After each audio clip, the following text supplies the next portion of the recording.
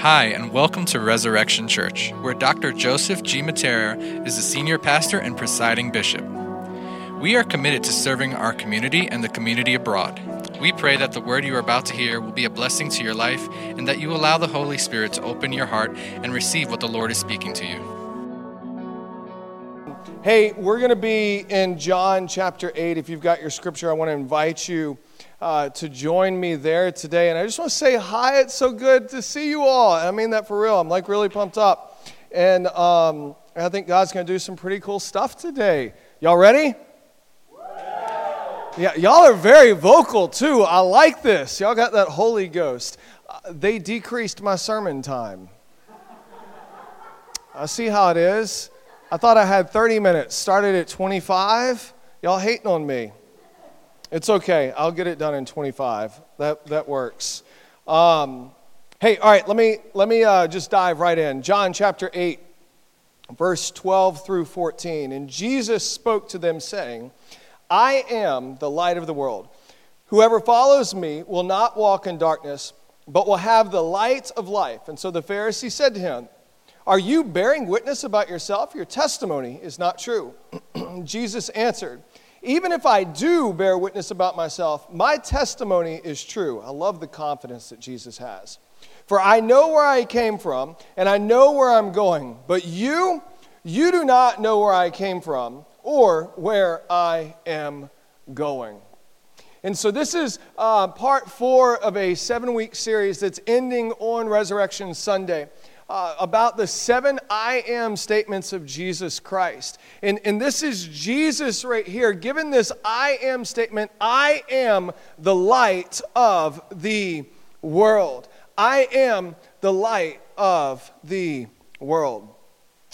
The Westminster Confession, it was written, a couple hundred years ago, and it really dives into a lot of different doctrinal things out there whenever it comes to theology and history of the church and stuff. But one of the things that the Westminster Confession has in it is this saying right here: what is the chief end of mankind? Or what is the purpose? What is the end-all, be-all? What is the purpose of mankind in this world? And I think that whether you're a Christian or you're not a Christian, we've all asked ourselves that question. What is my purpose, right? Anyone ever asked yourself that question, or is it just me? I know I've asked myself that question. If you're not a believer, it's probably like, what's the point of all of this? What's the point of existence? What's the point of everything that's taking place with the universe and the stars and the plants and the people and all of that? What is the point of it all? And it goes on to say, it says, to glorify God and enjoy Him forever. And so the response to that, the response of what's the chief end of man, is to glorify God and enjoy Him forever. And John Piper changed one of those words, and he changed it from to glorify God, and he changed that word and to by. So he says to glorify God by enjoying Him forever. That's something that we are all invited into, is to enjoy God forever. And so you see in John chapter 8, Jesus saying, I am the light of the world. Ultimately, we can never truly enjoy God forever if we do not allow Him to come in to every aspect of our life, if we do not allow Him to invade the dark places of our heart that maybe we don't want to open up to other people. We can never walk in the abundant life that He talks about if we're constantly closing off certain sections or certain areas of our life to Him. To be able to understand the context of John 8, you actually have to go back to John chapter 7. In John chapter 7, the Jewish people were celebrating a big festival. Jewish people, they like to party. They like to celebrate. And this particular festival was the Feast of Tabernacles. And it happened on the 8th month of every year, and it lasted 8 days. And what it was meant was to symbolize or to reflect upon the Israelites that were once captive in Egypt under Pharaoh, being led by God out into the wilderness, and then ultimately into the promised land. And so during this festival, there was a lot of things that they would do to celebrate or to reflect upon it. One of the things is that they would go to these massive water basins right outside of the temple. And you can literally go to Jerusalem and see where these huge water basins were. And they would fill up these giant jugs, and they would go to the altar of the Lord, and on the west side of the altar, they would dump this water onto the altar. And it may seem weird to you guys, but it was to symbolize the rocks that poured forth water whenever the Israelites needed drink or needed thirst. And so in John chapter 7, Jesus shows up onto the scene, and he goes right to where the water is being poured on the altar, and he says, hey, if anyone drinks from me, you will never thirst again. If anyone drinks from me, you will never thirst again, symbolizing the water that even poured out for Moses and the Israelites hundreds of years ago, people still left there thirsty. But if you come to me, I'm going to be able to quench your thirst. Yeah, thank you. Y'all get excited. But it continues on.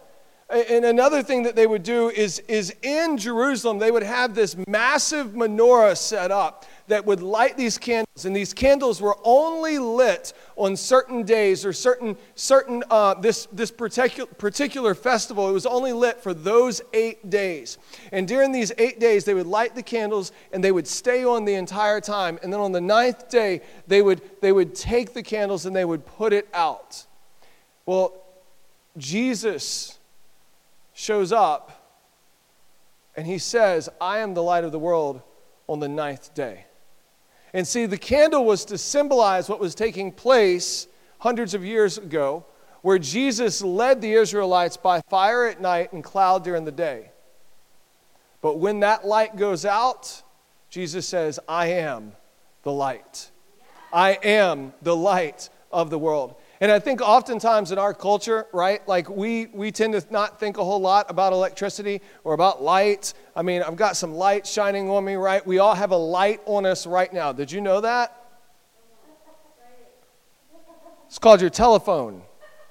It's called your telephone. It's got a little light on it. I did not know that with the iPhone, if you hold this, I'm going to butcher this. If you hold it, I can't even do it.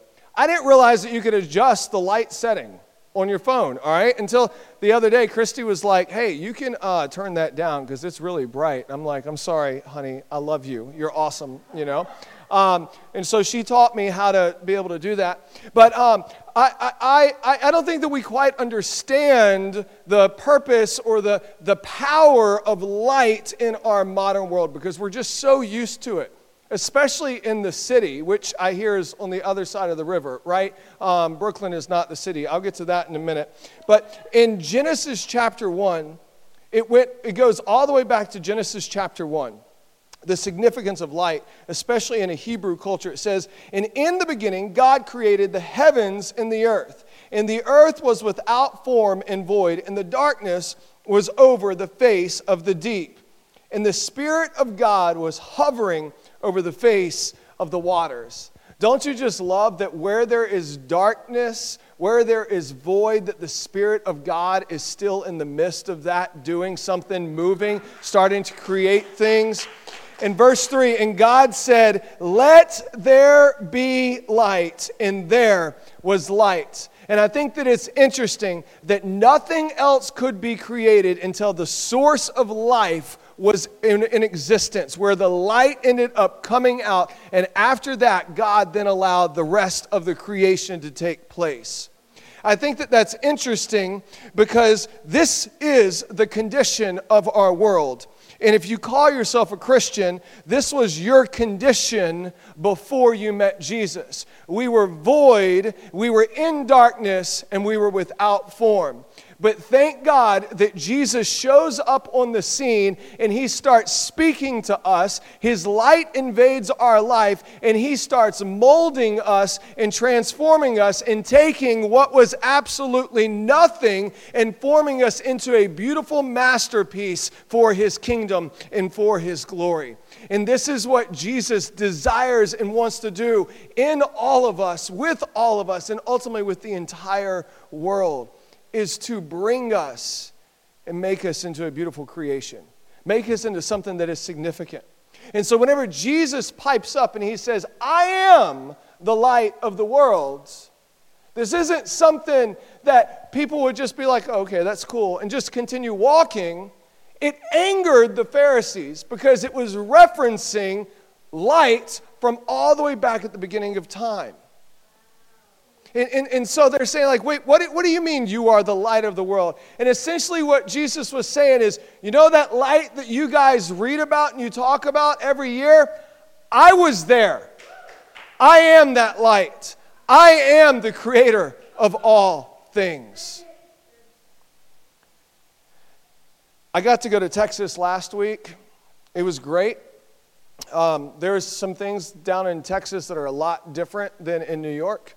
For instance, guys, I kid you not, I got masked shamed. Did I say that right? Mask shamed for wearing a mask. I kid you not, like I'm sitting there like this, and this dude is like, what are you doing? I'm like, I'm just gonna ignore you, right? Just gonna like go over here and the other guy I was with, he's like, oh, he's a moron. Just don't listen. I'm just like, it's like, what are you doing? Why are you wearing your mask? And I kind of did like I'm from New York. It's kind of like a walk of shame, right? I get to the airport. We're on federal property. Get to the airport in Houston, and as we get off the jet bridge, I swear to you, I kid you not, we walk out into the terminal, and I see men and women just whoosh, like ripping off their face mask, and I'm like, where am I? You know, it was, I wore my face mask, and so I it is what it is. Don't hate on me. But anyways, here's what I'm getting to. That has nothing to do with my message at all. On my way back, I had a 5 a.m. flight from Houston to Detroit and then Detroit to Albany. And on my 5 a.m. flight, first off, I don't know why they have flights at 5 a.m. I don't even think Jesus is up at 5 a.m., all right? It's like I'm sitting there and I'm like, oh my gosh, I'm so tired. And I literally did not sleep the night before.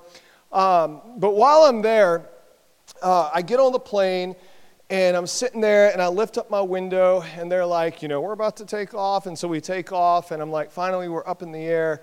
And the first 20 to 30 minutes of my flight, I'm looking out my window and it's complete darkness outside. Complete darkness until this little light appears on the horizon. And that light started getting brighter and brighter and brighter and brighter. And I'm looking at darkness and what looks like it's void and formless. And then God's light shows up and I'm able to see God's masterpiece in creation whenever it is illuminated by something that God created, by the light. And I believe that that's what God wants to do in all of our lives, is the dark areas in our life, He wants to illuminate.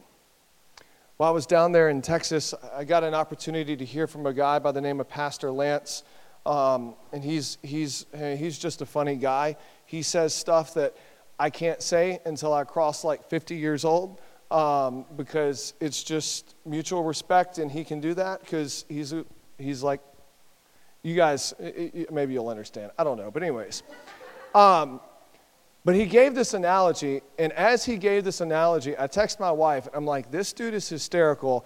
I'm stealing this analogy. And so I'm stealing the analogy that he gave last week, and I'm using it for this right here, all right? And he said this: God works in seasons in our life. Sometimes we go through a season of rest. Sometimes we go through a season of healing. Sometimes we go through a season of pruning. Sometimes we go through a season of harvest. Satan works in cycles. And the tendency for us as Christians is sometimes we get stuck in a cycle and we want to label it a season.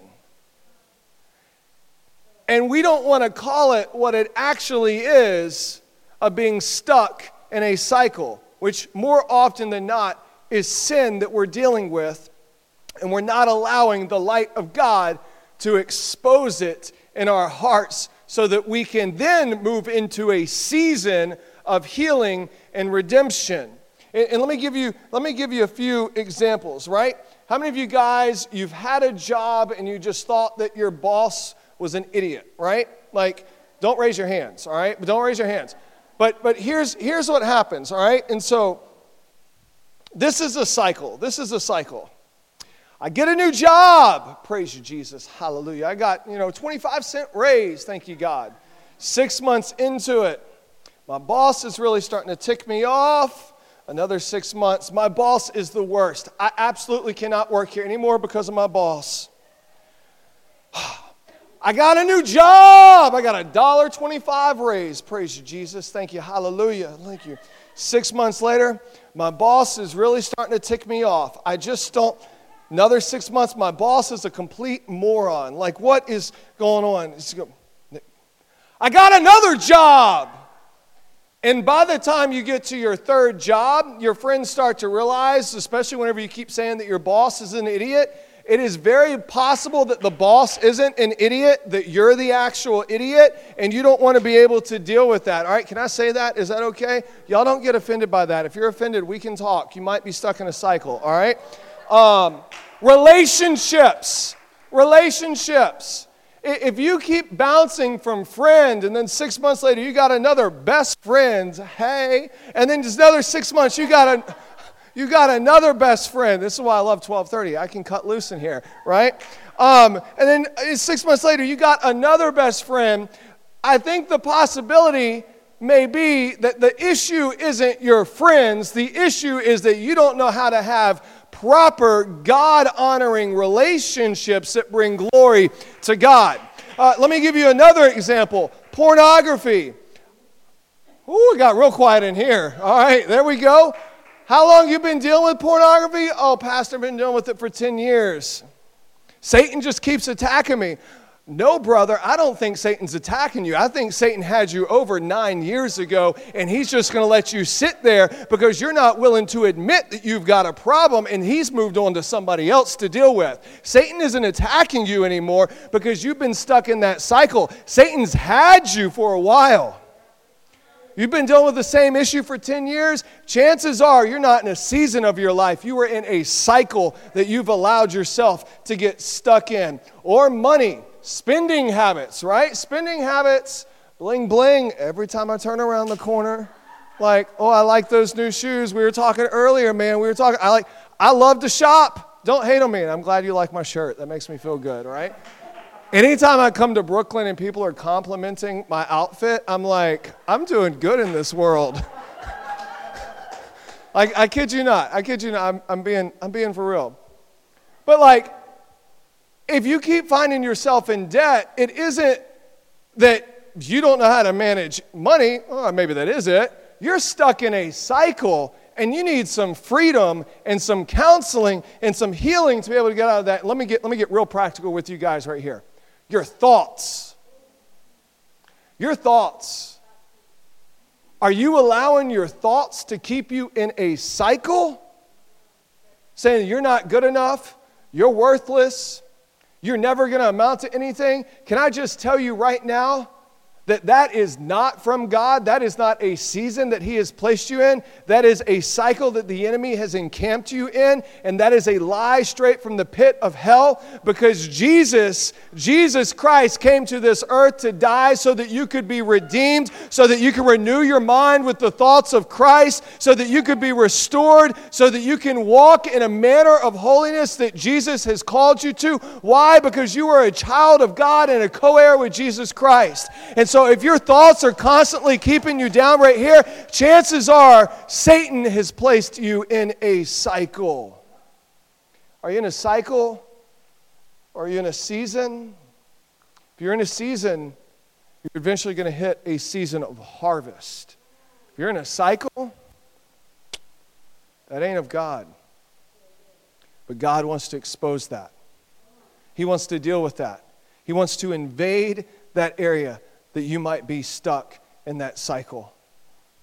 And this is where we see in John chapter 8, the 9th day of this festival. Well, festival just ended. And Jesus shows up and he says early in the morning he came again to the temple and all the people came to him.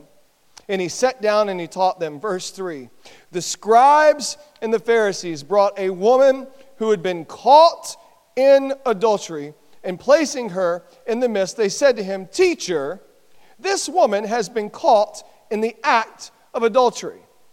Which, can I just throw this out there? I think that it's interesting that these Pharisees have got so much time in their hands that they can literally catch this woman in the act of adultery. Like, what are you up to, bro? Like, can we just have that conversation for a minute? What are you up to right here? What's going on? Continues on in verse 5. Now, in the law, Moses commanded us to stone this woman or such woman. So what do you say? And they said this to test him, that they might have some charge to bring against him. And Jesus bent down and wrote with his finger in the ground. And they continued to ask him. He stood up and he said to them, Let he who is without sin among you be the first to throw a stone at her. And once more he bent down and he wrote on the ground. But when they heard it, they went away one by one, beginning with the older ones. And Jesus was left alone with the woman standing before him. Now, I want you to think about this for just a moment. Think about what's happening right here. Jesus, right after the the Feast of Tabernacles, Jesus is sitting there and he's about to start teaching his disciples, about to start having a conversation, right? He's saying like, hey, let me tell you about this and this. And the next thing you know is you've got these religious leaders, these Pharisees, and they're saying, hey, Jesus! And they're dragging this woman who had just been caught in the act of adultery. And they throw her down on the ground at the feet of Jesus. And Jesus is sitting down. And he stands up. And he looks at this woman. And could you just imagine the embarrassment in her eyes? Could you just imagine what's just going through her at this moment? And she's thrown in front of the most popular rabbi, so popular that it's making all of the other leaders in the religious community or in the Jewish community angry. And this rabbi leans down on one knee and he starts writing in the sand. And many theologians believe that he started writing the sins of the people around him in the sand. He starts writing, liar, murderer, unfaithful, thief. And as Jesus starts writing these things, one by one, the religious leaders start turning away and walking away. Now, we don't know exactly what Jesus wrote, but just go with me for just a minute. What Scripture does say is that the older ones were the first one to leave. And what I know is as I get older in my life, my baggage gets longer and longer and longer. And so I really do believe that it's very plausible that as Jesus was writing these sins, or as Jesus was writing the ground right here, that he started writing out the sins, the men and the women who were there accusing this adulterer. Until he gets done writing everything. And there's just this woman sitting there, embarrassed, And Jesus leans down, reaches out his hand, and helps her get up. Where have your accusers gone? Lord, there's no one. So who condemns you? No one? Well, neither do I condemn you. Go and sin no more. And then he turns to his disciples, and in the very next verse he says, I am the light of the world, and whoever follows me will not walk in darkness, but will have the light of life come upon them. And I genuinely believe that Jesus wants to invade the hidden areas. This woman was caught in the act of adultery. And even being caught in the act of adultery, the light of the world was merciful, compassionate, and gracious to her and said, get up and sin no more. I do not condemn you. Keep going. Keep pursuing. Keep fighting. So here's the thing, guys. There's two characters in this story. There's Jesus, and you're definitely not Jesus. You're either the Pharisee or you're the adulterous woman. You might be saying, well, Michael, I don't know about that. Like, look, just bear with me. The adulterous woman is someone who allowed the light of God to expose her sin. And grace and mercy and love ended up meeting her. The Pharisee is the one who was condemning the person who needed grace and love. And I pray to God that we are not the Pharisee that is condemning a world that needs grace and love and peace, that needs the light of the world. I pray to God that we are like the adulterous woman, recognizing that we need Jesus. We need the light of the world to be shining upon us. You know what else is interesting is in Matthew chapter 5, verse 14, Jesus turns to his disciples and he says, you are the light of the world. And so Jesus is the ultimate light. He is the source. He is the light of the world. But we as his disciples get to go be the light to our world. The light to the world around us. My son Judah, he's a nerd. I'm just going to say it. And he knows this. He's into video games and fantasy and science, and I love it, man. It's so cool. But a few years ago, he was maybe 3-4 years old. We got those little glow-in-the-dark stars. You guys know what I'm talking about? And we put it on the ceiling. And his first night, it was so cute because we're sitting there and the lights are up there and turn out the lights. And he's like, oh! I've got stars on my ceiling, Dad. This is so cool. So cool. And it's we try doing the Big Dipper and the Little Dipper and Orion's Belt and stuff and connecting everything. Not like he knows what any of that is, but you're just trying to make it cool. And so I go downstairs and I think that he's asleep. And about 20 minutes later, I hear, Dad! Dad! And so I rush upstairs and I'm like, whoa. What's up, buddy? What's up? It's the lights, the stars, they're gone. They're what happened to the lights? I was like, oh, buddy, these things are rechargeable. They've got to get connected to a source. And so I flipped on the main light switch.